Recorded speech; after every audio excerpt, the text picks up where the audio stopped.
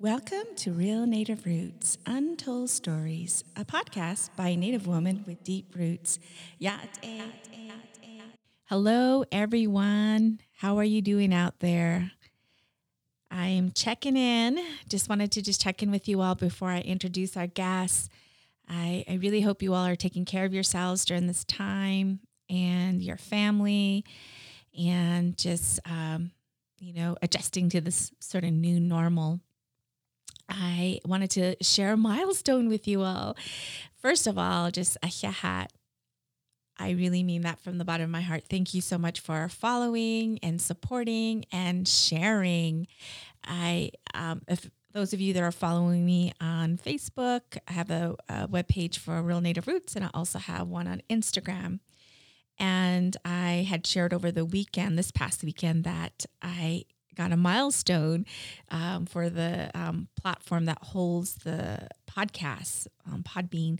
Anyway, they had sent me a little badge saying that I had 1,000 downloads. I was so excited. I mean, for me, that was a big deal because I did not even imagine that happening. So I'm super just thankful and just happy. And it just confirms, like, just jump in, just do it, and you just never know what will unfold. And I will have to say that I've been loving it. I've been loving this journey because it's making me reconnect with people that I really respect. It's also even putting light on what I thought I understood or what I know. And as you all know, as we get older, we see things a little differently, we hear things differently, and we actually practice things differently. So these stories have also been really good medicine for me and where I'm at in my life. And so I've been loving it. And I just also want to thank those of you that do email me and people text me and tell me, oh my God, I love this story, or oh my gosh, I love this guest speaker. This is what it did for me. So that just really brings joy to my day. It just confirms, my joy is the service, whatever service I'm doing to this world, to this space. So that's a little update for me, and continue to share. And thank you. And if you know of anyone that you think would be ideal in terms as a guest, don't hesitate to reach out. So with that, our next guest, you all are like, get on with the show, Vicky. So, all right, this next guest, my gosh, I'm closing my eyes and just going to give you a description of how I see her. This is how I see her. I see her as graceful. When you think of graceful, that this is who she is. She's graceful, very mindful. I feel like she's very mindful, and when I'm with her, I always feel like she really practices good presence. I feel like she really listens and she really hears and she's really with me. And you don't really get that a lot when you're talking with people because they're looking at their phone or they're just distracted, but she really holds this presence of just listening, and she's very graceful, a beautiful woman. And I met her actually, uh, I don't know, a couple, maybe at least 4 years ago. We were both hired as different facilitators and content trainers for a cohort of leaders who they were trying to build their skills and knowledge in a very holistic view, having them understand, their finances, how to negotiate. And, so our guest, when she spoke, I didn't really know her. I knew she was one of the presenters, and I was a presenter after her. But I came in early because I wanted to hear what the other folks, what their medicine was. And when she spoke, I was like just intrigued. I had never heard of what she was talking about, and she was talking about health and about our bodies and how our bodies hold like memories from like generation back, and why our bodies don't process certain foods the way they should because of what our relatives what they were eating. Anyway, she talked about it and how it led to the diabetes issue, and it was just intriguing. That was what I was like, oh my God, I want to get to know her. I want to learn more.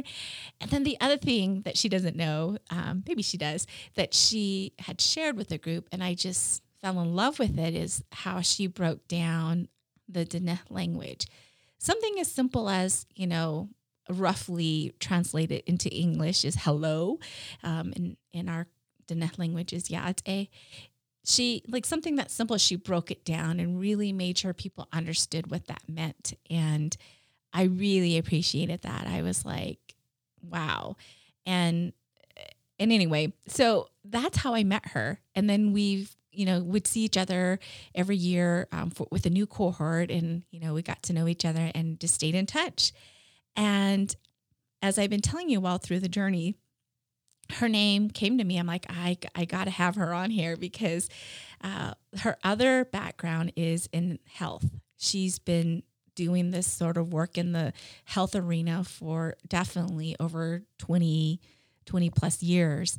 And so she's been in different places at the community level, tribal, state, regional. So she's been in different places of what that means. And I thought it would be wonderful for her to talk to us a little bit about health, balance, love, finding your center sort of thing. And she's also an entrepreneurial. So, that's like bonus here. Anyway, very culturally grounded, an amazing woman. I know you well. Really enjoy hearing from her. So, our guest for this month is Evelina Maho, and I like to call her EB. So, hello, how are you? Thank you for being here. Hi, everyone. Hi, Vicki. Thank you for having me. Yes, I'm so excited. So, Well, where you I calling am from? too. I know you're excited. So where are you coming? Where are you calling from? But I'll just say, folks, she's a little nervous. So am I. And I'm like, I think I'm feeling your nerves a little bit. So we'll just kind of shake it off. I'm shaking it off here. So tell us, where you calling Well, from, and to give us a little sense of more about who you are. I gave sort of a high level, feel of who you are. sure. I'm calling in from Tuba City, Arizona, northern part of Arizona, and on the Navajo reservation. It's located on the western part of Navajo. Um, and first off, I want to just congratulate you. Congratulations on a milestone you've reached. What an accomplishment. It takes a lot of work, research, collaboration with a lot of folks to do what you do. So I commend you, and I'm so proud of your accomplishments. So I first want to make sure that you know that I'm always going to support you, and I'm very proud of you. Thank you. Yeah. So I I am from the Coyote Pass People Clan, and I'm born for Zuni Edgewater. My maternal grandfather's clan are from the Rock Gap clan, and then my paternal grandfather's clans are from the Towering House clan. So in Navajo, that's Maigishkijinshta, Adonash, Kapaho, Badashishin, Sadishkijni, Dashiche, Dokia, Ani, Goe, Dashinala. And that's who I am. I come from the Coyote Pass clan. Um, and my clan originated actually, um, story goes, it's not one of the original clans of Navajo. We were adopted into to the to the tribe. Um, but when we arrived to the tribe, we came through the path of the Coyote Trail, and so that's how we got the clan. My maternal lineage, my clan family, um, when I was born was in the region where it's called the Nebetor. In English, that's translated as the People's Water, and that's actually located east of Tuba City. As you're driving towards Window Rock, which is the capital of Navajo Nation, You'll see past Coal Mine Mesa, Hell Mesa, Coal Mine Mesa. You'll get to a very very remote rural community, and it's called Denebito. Not far from there is Hard Rock Chapter, and of course the Denebito Trading Post, Hard Rock Chapter, and all of those little small establishments there. This school. If you ever get a chance, stop by and visit the Rocky Ridge Trading Post. I think the owner there is amazing. She comes from her own community and provides great service even through tough times as we live today. Um, that is where I am originally from. In the early 1970s, my family um, agreed to relocate due to relocation and land conflict between our neighboring tribes. Um, our peoples have lived peacefully for many years, but because of intervention of our neighbors, sometimes it created conflict and, of course, land disputes. So my clan, then various members of our families had agreed to live and relocate to different parts of Arizona and in some cases like up in Utah or other parts of the western states. And so I am, I'd like to say that I am a survivor of relocation. And so my family, my parents decided to relocate to Tuba City. And they relocated actually to their own family members, my father's clan lineage. So that's where they migrated, and that's where I was raised. Um, After being born, my parents, my grandparents, both on my maternal side and my paternal side, had a huge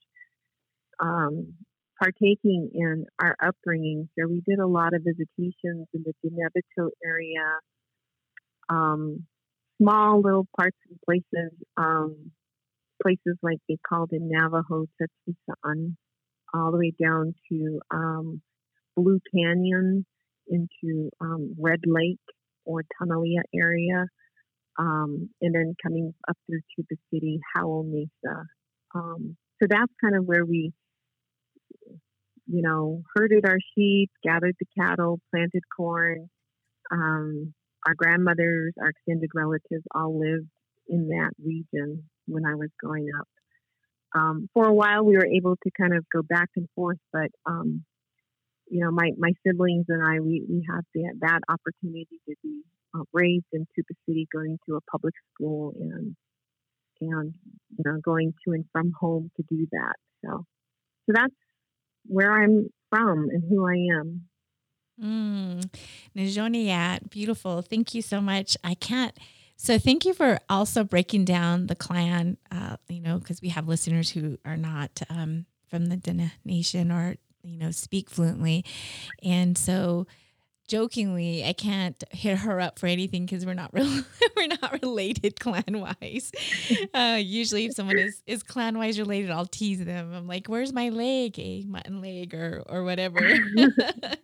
So thank you for that, and it just makes me think about the importance of that in terms of relationships, in our communities and in our Native communities, in having that as a foundation and really identifying. I usually tell people it's sort of like a biosocial, geno history when you tell the clan, because you can really dive in to understand characteristics, where the clan is from. I mean, there's just so much to mine about the relationship of your clan. So thank you for telling us your clans, and I wasn't aware of the one that you were talking about. I was like, that doesn't sound familiar. And also just sort of the history of relocation. I think a lot of folks don't really understand that history and how that has affected also family dynamics, which I think is... It definitely has effects. It does affect family dynamics and our original, I guess, ways of which we were to live. Just was disrupted, and from that, in Western language, I guess it's referred to as policies and regulations and laws, and this is just some of the outcome of it, and we're living that to this day. And back to clans, I do agree full-heartedly with how you described it, and it's really important because as Indigenous people or Native Americans or American Indians, however we want to identify ourselves, um, we're very descriptive. And so, yeah, sometimes our introductions are quite lengthy. Um, but it's also paying much respect to those we connect with. They have an idea of who we are, where we're from, and they have that visual. Um, Especially at least in my own upbringing, our elders. I always make an effort to make sure that they know who I am and where I come from. Yeah, and when you were talking, it just also made me think about, the reason why I wanted you to come on is to really sort of talk about like, finding our center and, this whole about what health means. What does that look like? And finding this right balance and love. Like it's so different when we think about our relatives, our aunt, our grandparents, our great grandparents, how life was back then. It was a different pace and there was different kind of distractions, but there was all these things that they modeled. They modeled what balance looked like. They modeled what healthy looks like. They didn't say this is a healthy way, and to some degree they did. They would say that, but I'll just kind of tee up with I love for you to talk about, share sort of how that was modeled in a very sort of traditional way from your relatives. But one, and I'm teeing it up with the clan is, we're always teasing, and part of health is laughing and make fun of make fun of yourself in a derogatory way, but it's about lightheartedness and to kind of release that. Like, I know there's probably science behind that, right? To release some chemicals and Mm-hmm. you're laughing, but the clan is, obviously to connect and know, oh, that is my mother. And there's a different way to connect with them and respect them and even have conversation with them, but also, teasing, a person that may be younger than you that might end up being your grandpa. Mm-hmm. So, Right. yeah, so there's that teasing. That's why I was saying there's this undersurface teasing that is part of the culture to do that and to be healthy in that way. So, yeah, I would love for you to just kind of comment on that, but also just to share a little bit about, how that was influenced and modeled for you from your relatives. Yeah, I think that the topic of teasing that really stuck out as you were kind of talking about that. Um, it's it's reference, I think, today and practice different today than it used to be. Um, and I think one of the things it has translated to sometimes and at times is that it's translated or it's begun to be practiced in a much more hurtful manner sometimes, and that practice and that behavior sometimes can be cross lateral violence or could be labeled as bullying. And so we have to be very careful and step back, reflect back on what is called today in terms the social rules of conduct. Mm, It sounds very complicated, hmm but in American Indian tribes and indigenous peoples of the world everywhere, we have our systems and these social rules of conduct that we kind of grew up in. For example, an uncle. You would never tease an uncle. An uncle. So, for example, for me, my mother's brothers, our uncles, we high them. We hold them at a high level, and they're kind of the individuals who would offer guidance, that talk when it's necessary, or discipline. And so I would tease an uncle, okay, hmm or um, how you address and how you speak to maybe your in-law, whether it's your mother-in-law or your father-in-law. Um, how you address somebody is really really important. So we as people, we societies or in our cultures, there's these social, what we call social rules of conduct. And so when we begin to reflect back, and if we don't know it, we should ask, within our own tribes, and ask, how is it that who can we team? And for me, it would be my clan relatives. Okay, so that's why it's really important to know your clans. Know Knowing when and where and how much, what the dose should be, is also really important. Kind of, and you learn that through your family, your gatherings, whether it's for social gathering, whether it's for ceremonial purposes, or what have you. Okay, so when we're talking about teasing, I think it's another topic that's evolving, and I think it's really important to begin to kind of think from a broad public health perspective that yes, we do things that should elevate our sense of well-being, laughter, and all of that, and when it's used properly. But when we begin to go overboard, you can actually hurt yourself or others, and that's where that unhealthy state can come on board for yourself and others around you. So that's one way. That those are some things to consider when we're talking about that particular topic. The other thing is that when we're talking about self care, it's health is defined differently by everybody. Every individual has their own definition of what health is. For me, it's really important that my thoughts are aligned, and they're balanced with what I'm about to say. My words. My physical health is important. Being mindful. I think compassionate.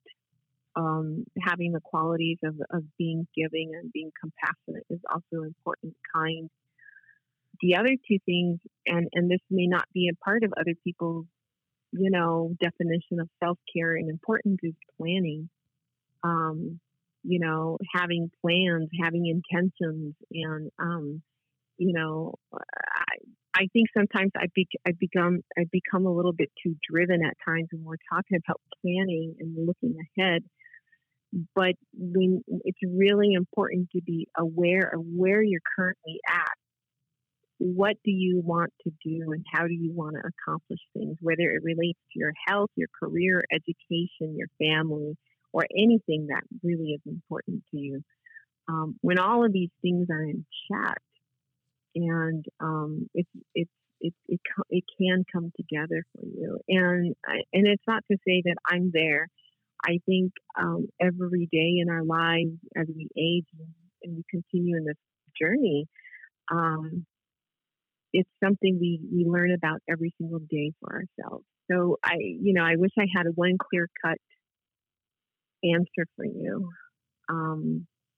The one thing I think that points to these things for me, and who's influenced me to kind of, I guess, who modeled this for me, are growing up, there were always women from my own community or extended relatives in my communities, and men and women, where you see them. And I remember a couple of women from growing up when I was probably in my early teens. I remember showing up. There was a ceremony going on. Multiple clans, families had come and arrived. And everybody was doing their part, partaking, contributing, cooking. And I always used to see a couple of women. They happened to be, I think, in-laws to my paternal grandmother and grandfather clans. And these women, they had long black hair, but they always had it nicely put into a bun and slim, strong. Um, it could be hot summer day, but they were hard working women. And I always admired that. And they held themselves up um, to a degree and a level where it didn't come across as arrogance or anything like that. It came out very beautiful. They were so graceful. And I always thought, wow, um, what beautiful people. And same thing with the men. They were always working. And I admired that. I also have women, my aunts, my mother, my grandmother, my aunties, both sides of the father, maternal side, and my maternal side.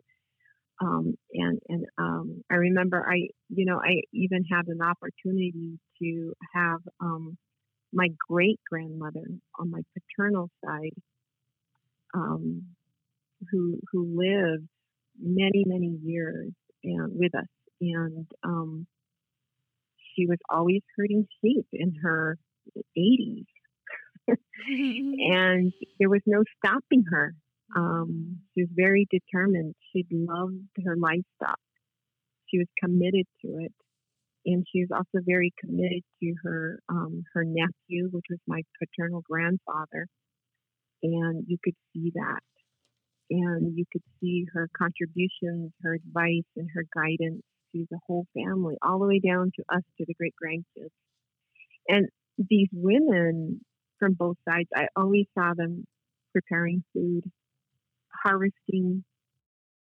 So one of the things also is that we had an opportunity as family and our clan, and then our neighboring families would plant.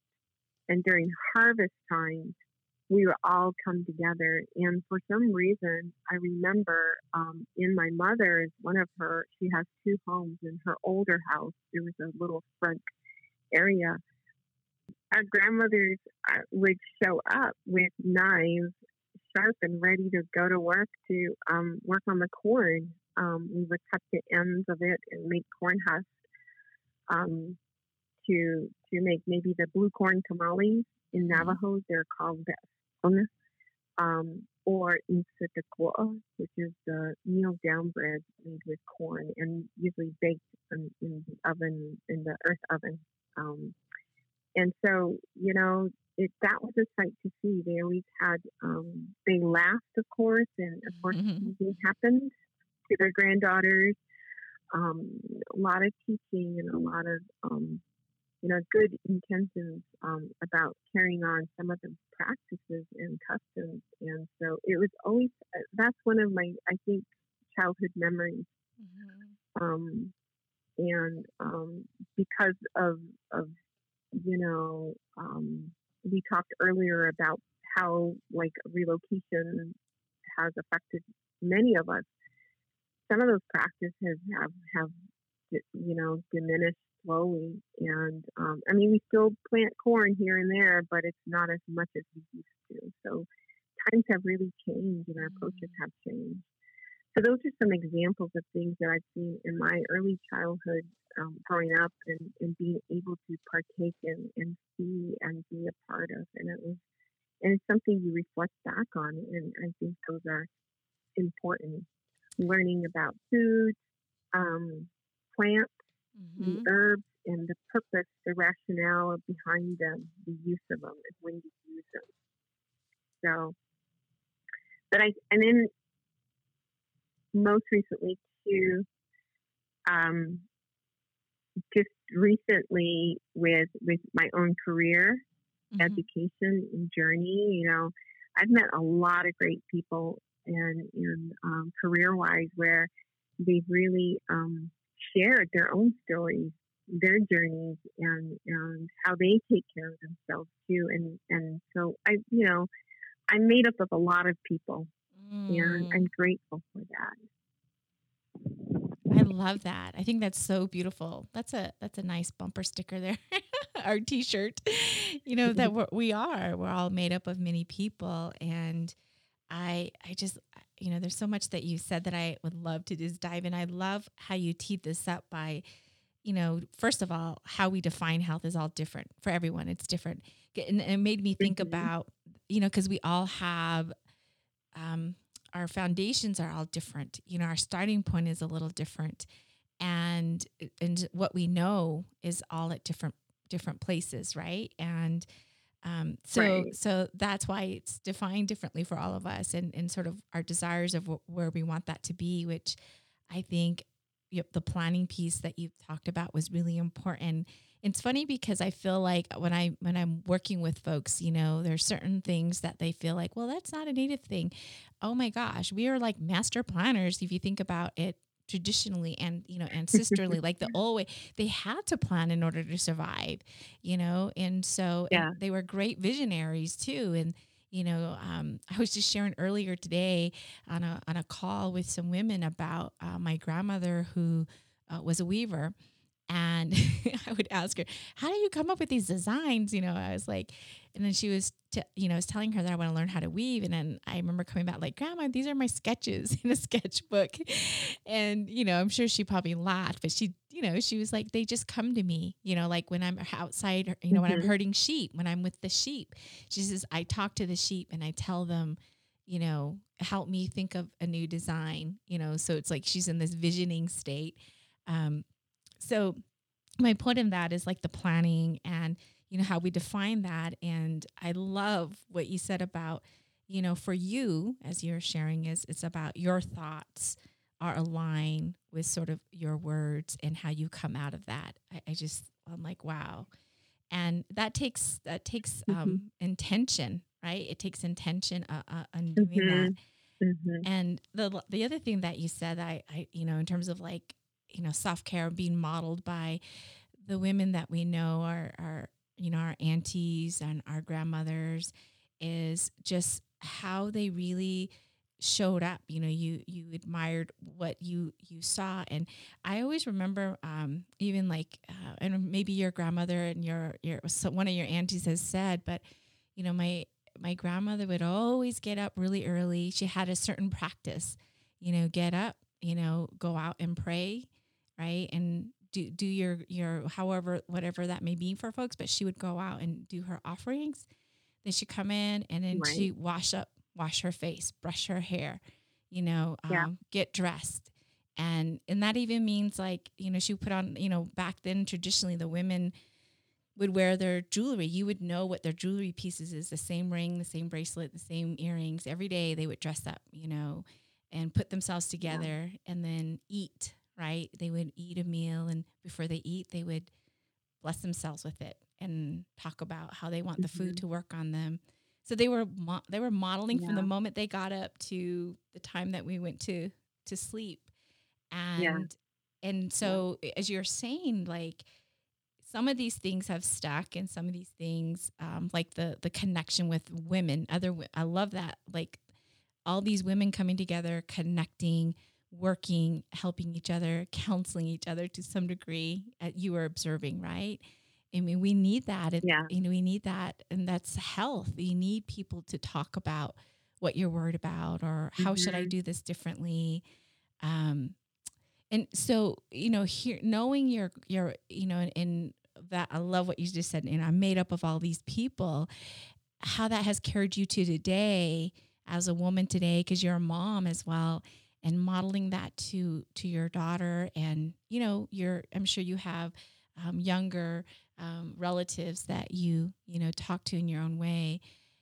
I'm just thinking, like, how do we transition to what do we keep? What do we transition into how we're living today? And especially now during COVID, it's so different. And it's allowing us to slow down in a different way, but also amping up in a different way. And it's causing stress and health issues, like even with your eyes,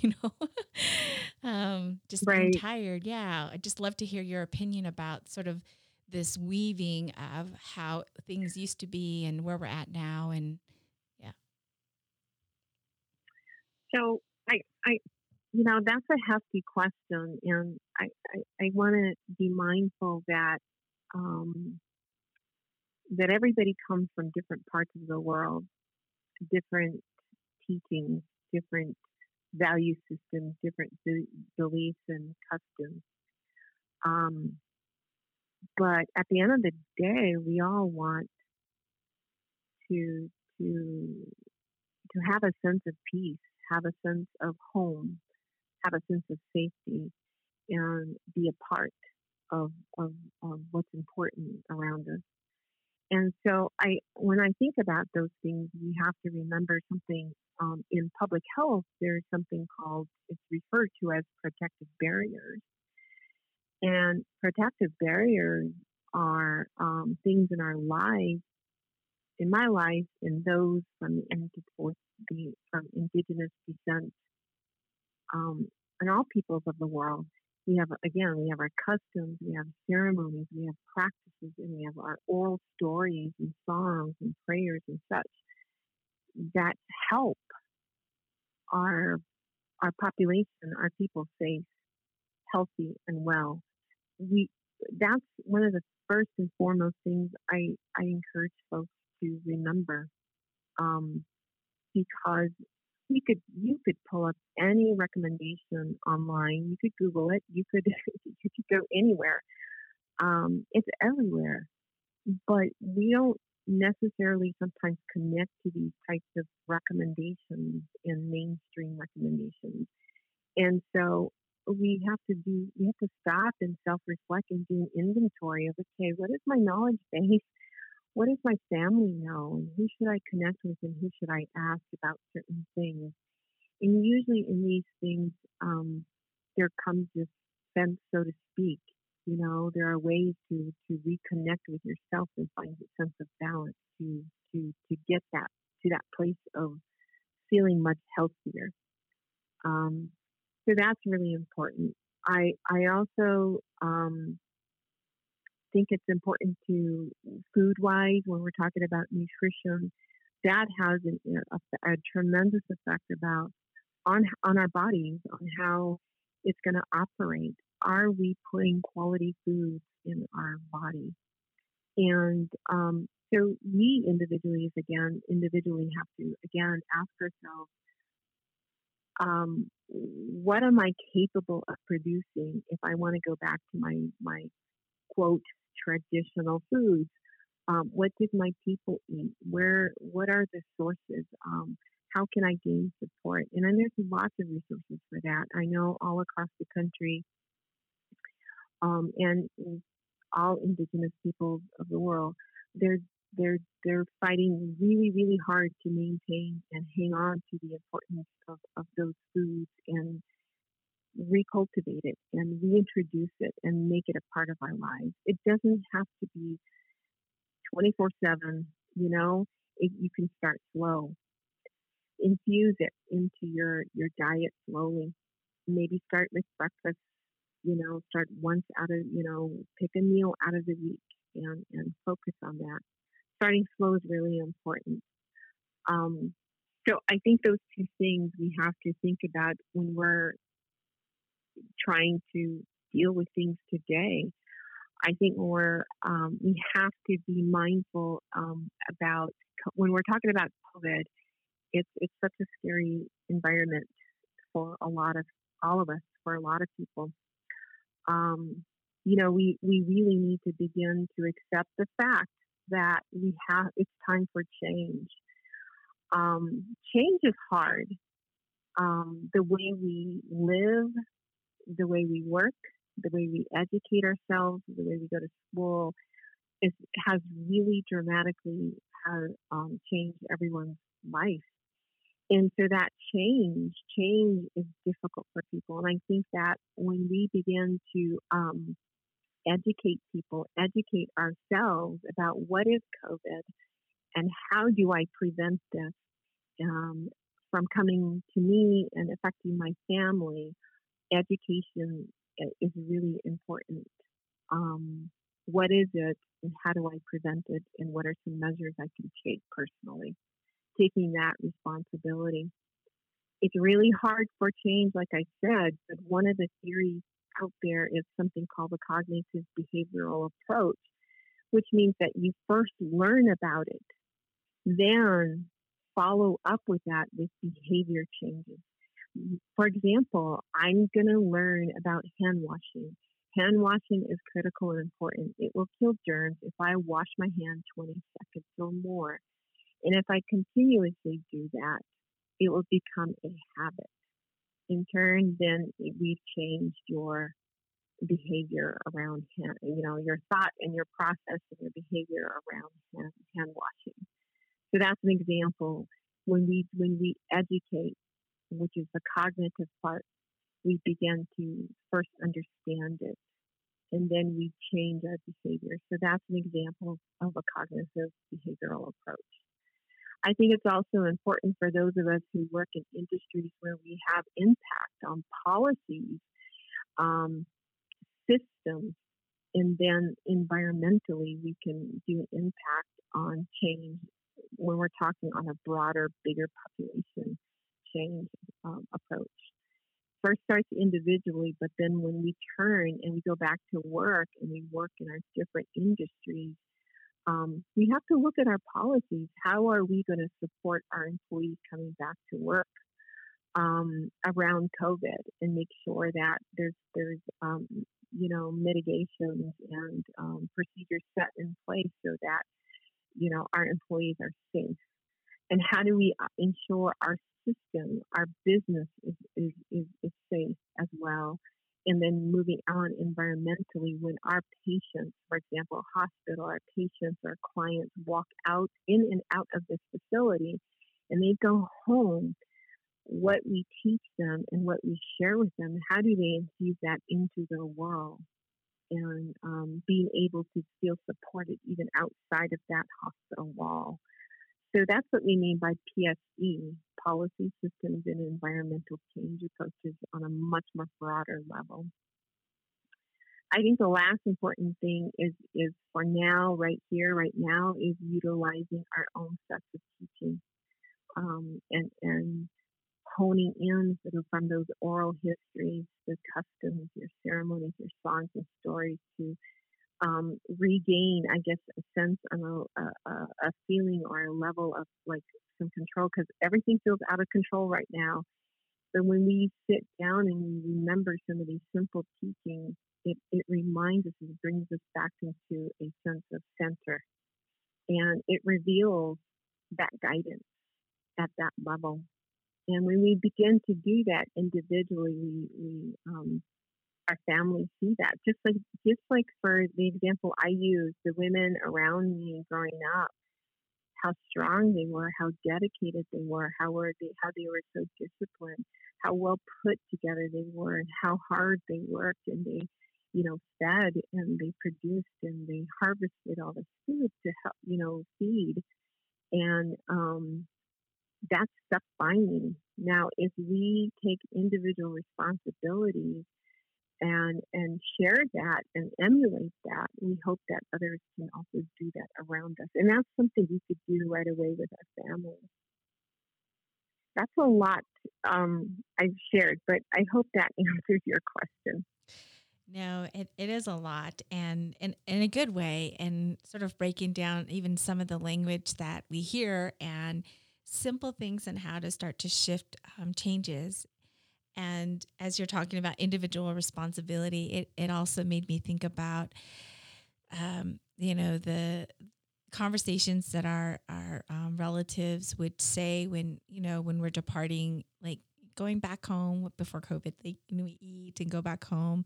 The elders would give some time to really sort of message to us about, our own responsibility for ourselves, our mind. And, I could hear my grandmother saying, take care of yourself, take care of your mind, take care of your body, and, take care of your children. Like, it's like a list, a checklist of things.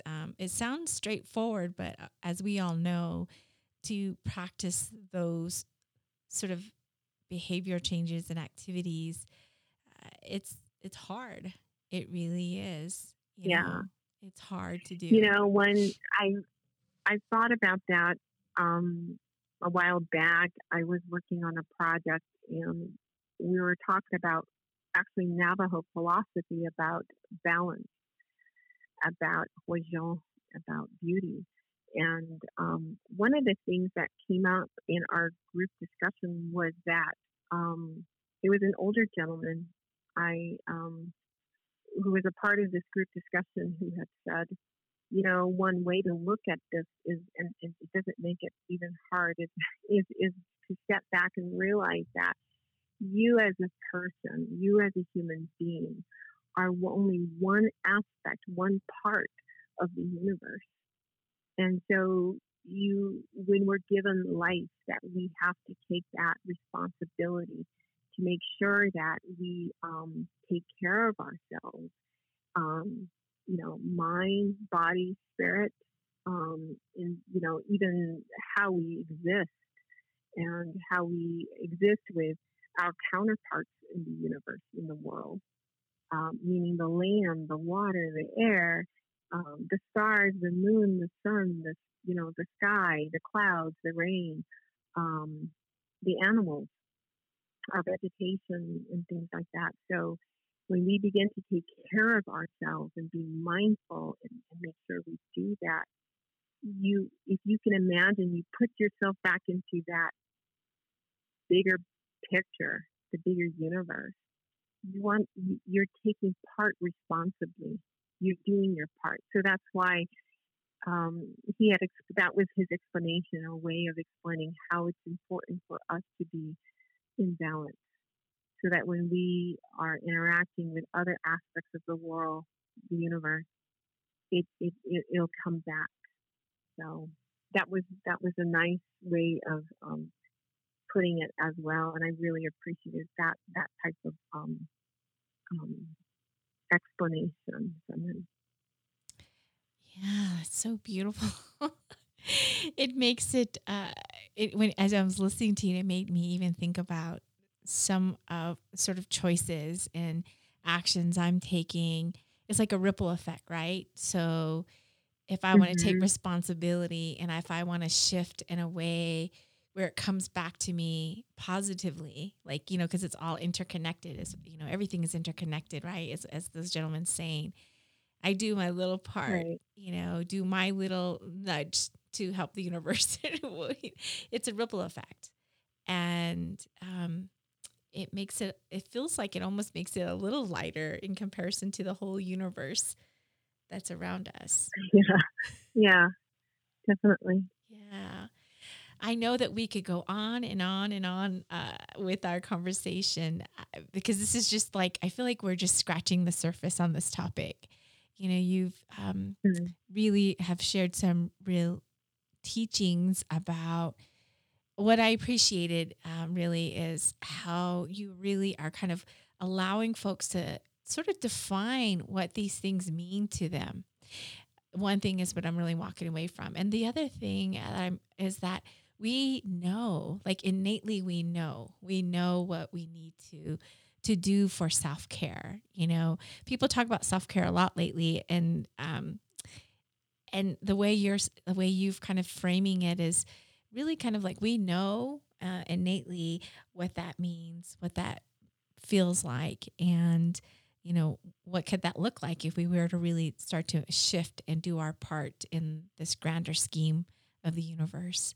So, like that going to say that we could go on and on with this topic and talk more deeply in mind, body, spirit, relationships.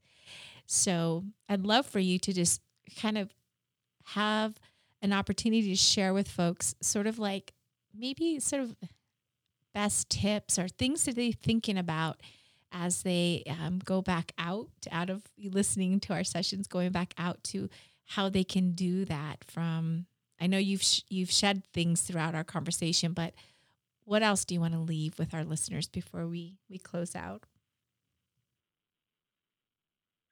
I think for our listeners, it's really important to first define for yourself what is health. Explore it. Ask yourself, what is it that you're trying to reach, what goal you're trying to set. Because everyone is so different. And we all have different backgrounds. We all have different, um, cultural teachings, customs, and ceremonies, songs, prayers. We have also integrated Western practices as well and knowledge. And so, you know, the next step, of course, by being able to take reference or take write down all your resources, what is available to you. Not everyone will have a grandmother or an auntie or relatives that could remember some of these things, and that's the day we live in, and it's not no one's fault. It's just part of how life has unfortunately unfolded for some of us, and that's okay. Um, but those two things I think are really important to first ask yourself what is health to me, and how do I want to reach that certain goal I've set for myself. Number two, what are my resources? What do I have available to me? And I think finally, by that time when you kind of go through those two questions, you'll derive to, okay, this is where I want to be. Um, for me, I my life can get hectic very quickly, very fast, fast paced. Whether I'm in COVID or not, I'm a consultant, so I have lots of things coming at me at any time of the day. And so one thing that has been helpful for me is meditation and prayer. Um, and so I've actually taken some meditation, um, I guess, sessions. I just put put my earbuds in and take the time to do it and learn it, and self taught, so to speak. But then when I really step back and look at what am I doing, I'm actually praying. And so that's really important as well. Taking our time during prayer to do the deep breathing and not just go out early in the morning, put your cornmeal down. Okay, I prayed, I'm done, I'm going in. No, having some thought around what your intentions are going to be, being grateful and putting down what for me it's white cornmeal early in the morning and just being grateful for to be alive and having the opportunity to have the endless possibilities come. And whatever's going to be at hand at that day, that is critical. For some, a walk early in the morning is a prayer. Right? There's lots of things folks can do. Set your mind to that one thing. And they say it takes about 4 to 6 months to change behavior. So pick one healthy activity and integrate it into your world, into your life. Practice it consistently and infuse it into your world. And it becomes a natural habit, and then pretty soon you're just doing it naturally. So that's what I would recommend. There's just so much going on in the world, but it's also just as important to make some time for yourself. You got to center yourself. I think that's one recommendation I would give. The other thing is to be in the moment, be present, have intentions and focus on what you're currently doing now, and then start your next activity, and then create a sense of balance where you're going to gauge that. No one else can determine that. What feels healthy? What feels balanced to you? Okay, so that's one thing I would also recommend. Those are all great tips. Really, they are. And I cannot highlight enough, underscore enough, bold enough, and emphasize enough the whole being present in the meditation. And I love how you're encouraging folks to just pick one thing once they've sort of defined what healthy is and map out resources, and then pick one thing and try it for 4 months and see what happens. Even if it's, drinking more water, or whatever that is. Mm-hmm. I just think it's really important. And I want to just say, Ayahat, thank you so much. I appreciate you coming and sharing your wisdom and sharing those beautiful stories of your relatives, and just really offering so much for folks to sit with. I really am just in complete gratitude of having you be here, and look forward to a time, when COVID's over, that we get to see each other and hug each other and have coffee or whatever as we're connecting again. So thank you very much. Thank you for having me.